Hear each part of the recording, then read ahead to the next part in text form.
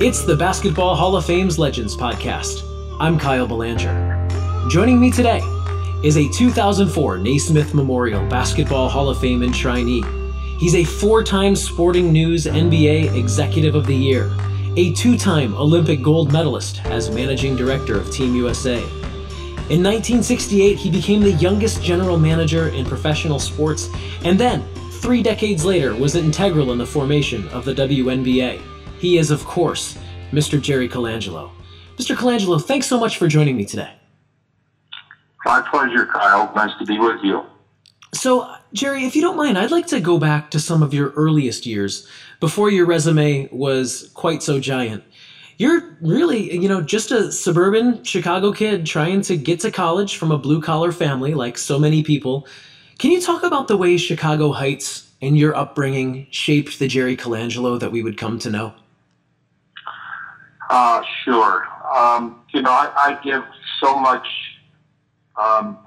credit to the upbringing that I was actually blessed with, because it was a working class community, a lunch bucket community. People worked in steel mills and textile factories, and people in the neighborhood didn't have much, but whatever they had, they were willing to share with one another. And so I think the very foundation of who I became started in that neighborhood with, family, hard work, commitment, passion. It was just the way things were. And being born just before the war started, World War II, and actually remembering some of those experiences because of family members who were in World War II, and losing a cousin and losing and having others who served. It was real. And so I look back on that upbringing at that time and place and feel very fortunate that I had that experience. It's remarkable indeed when you put it in that context. And then, of course, it even helps contextualize the next question that I'm going to ask, which is, after playing your college hoop at Illinois, you were hired relatively quickly by the Chicago Bulls as a marketing director, scout, and assistant to the president.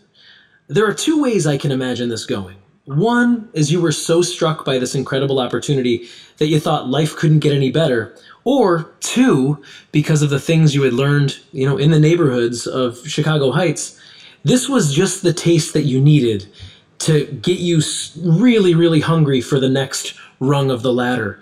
Are either of these accurate, both or neither?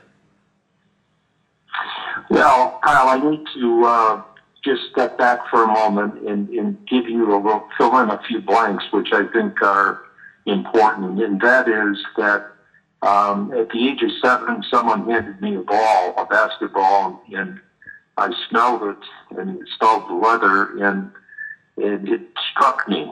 And it was the beginning of a love affair that has lasted my entire lifetime. And talk about being blessed to be able to have stayed in the game my entire lifetime is an amazing thing. Yeah. I was fortunate enough to have some ability and was sought after as a major league pitcher, potential pitcher.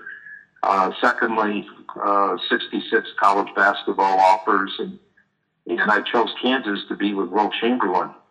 I was there a semester. He decided to quit school and sign with the Globetrotters and wait 1 year to be eligible for the NBA draft. And I transferred to Illinois. That's significant because I had name recognition in the Midwest, and it was enhanced by a career at the University of Illinois. I point that out because 3 years after college graduation, having a young family and going to work in a business that was my choice, and playing semi-pro basketball for not much money, but it was some $50 a game in a semi-pro league. I met Mr. Klein, Dick Klein, who was the guy who had the dream about bringing pro basketball back to Chicago. And it was because of that name recognition that it led to him wanting to have conversation with me. And he hired me in his business, the incentive merchandising business, and for 6 months, we hustled trying to put a deal together to bring pro basketball to Chicago. That was in 1965.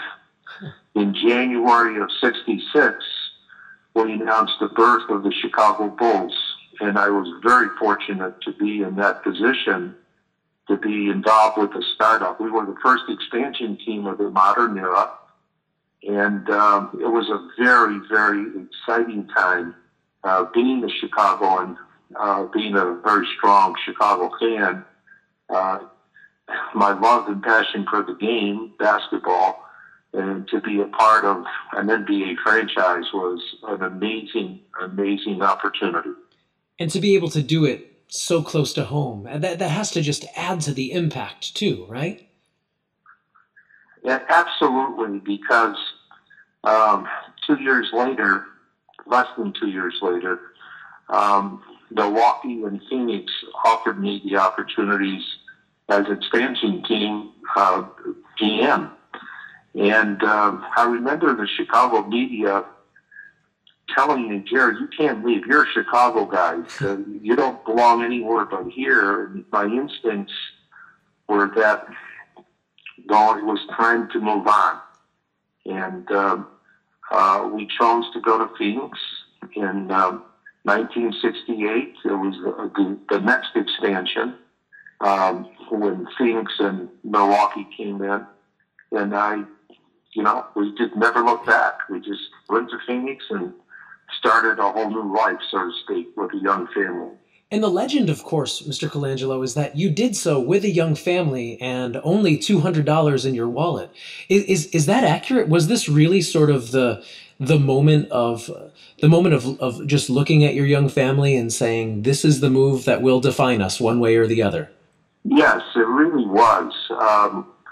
Everyone has a story on how it all began and the opportunities that you might have had, and maybe some that you passed on. But in our case, it was pretty simple.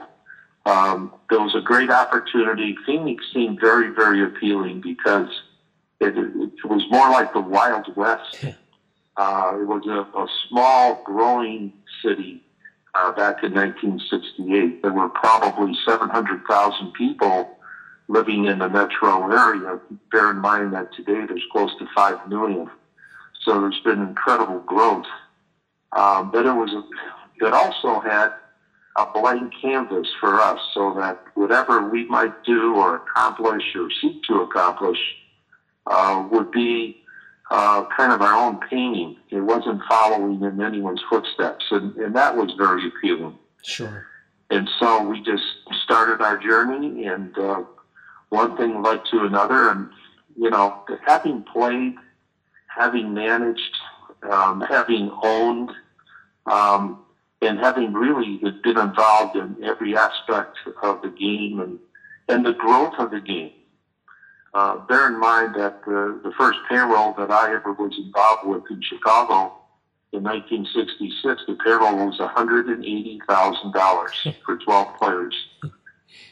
Just think about today and the average salaries of the incredible contracts that are being signed. But having been a part of the whole journey, it doesn't hit me as much as it hits an outsider, who's just astounded by the numbers, if you will.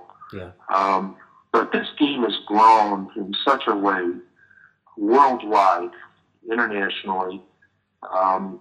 It's been a real pleasure to be involved in this great game, the greatest game of all. And I would like to ask you about that international experience, because of course your work with USA Basketball has also coincided with the international growth of the game.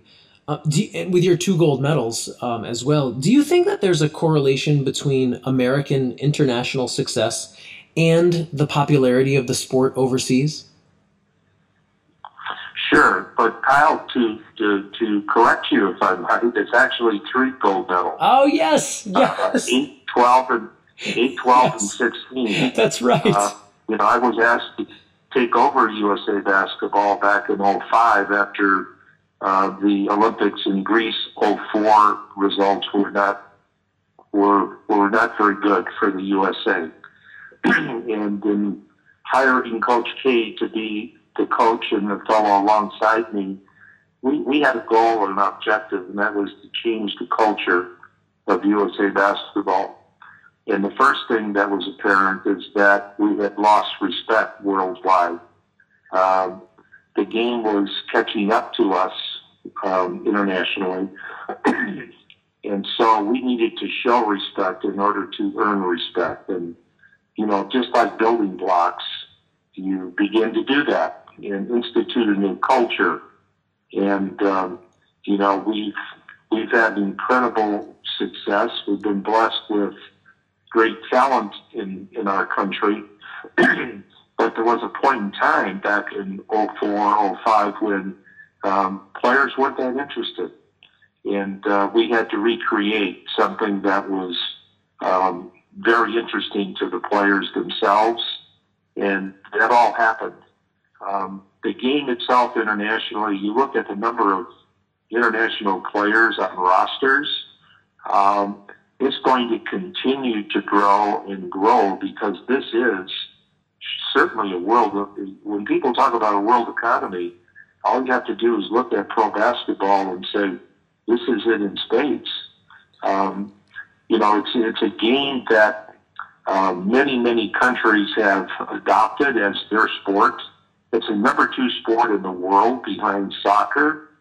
And so the NBA, in taking such an aggressive position on promoting and selling the game through television and cable around the world, the USA-China game in 2008 in the Olympics in Beijing was the most watched basketball game in the history of the game, and it still is in terms of viewership. And so there is an incredible future for the game. As big and as strong as the sport is today, I think there's an awful lot more that can be accomplished.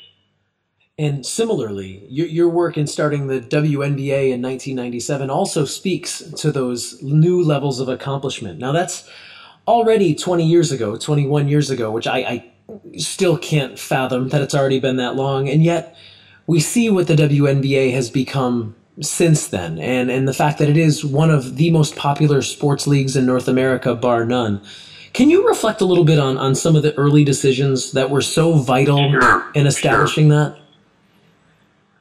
It just seems like a few years ago that I was sitting in Commissioner David Stern's office in New York City, and he asked me the question, what do you think about a women's professional league that the NBA would start?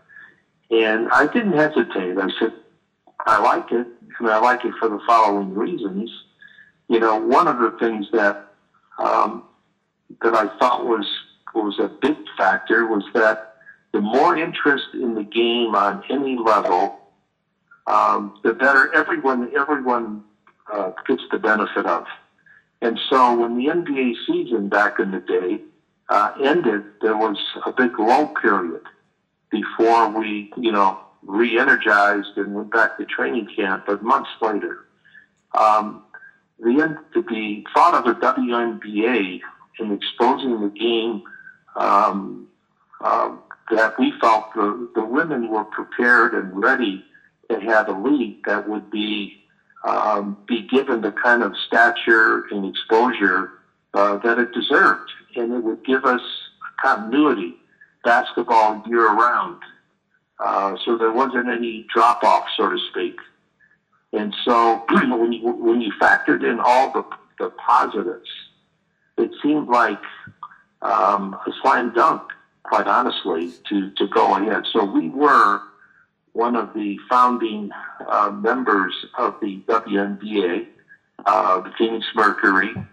We've won championships. They've had a very, very successful 20-year-plus run in the WNBA, and I think the growth of the WNBA justifies the thoughts that we all had back in the day. And we are all thankful that you all took that step indeed. Finally, Mr. Colangelo, as someone who has served as chairman of the organization, can you reflect on what it means to be working with the Basketball Hall of Fame at this stage in your life? Well, first of all, to have been inducted into the Naismith Memorial Basketball Hall of Fame is as good as it gets. No one really thinks about being in the Hall of Fame. There are coaches, there are players, and a category called contributor, those who have made contributions that have been thought of to be very substantial and are therefore considerations for the Hall. So it was a tremendous honor for that to have happened in my case. And to think about the game and what impact it's had in each of our lives. Every Hall of Famer has great stories about what the game has meant to them and the impact on their lives, their families. And so to be entrusted to be part of the board and serve as chairman of the Naismith Memorial Basketball Hall of Fame has been a great honor for me. And it's trying to do everything we can to enhance the game and the history of the game and memorialize what people have accomplished during their lives and their careers. So it's been an incredible honor for me. He is a 2004 Naismith Memorial Basketball Hall of Fame enshrinee, a 3-time Olympic gold medalist, a 4-time Sporting News NBA Executive of the Year, and we could spend another 15 minutes just reciting the entire resume. He is, of course, Jerry Colangelo. Mr. Colangelo, thanks again for this time today. Thanks so much, Kyle.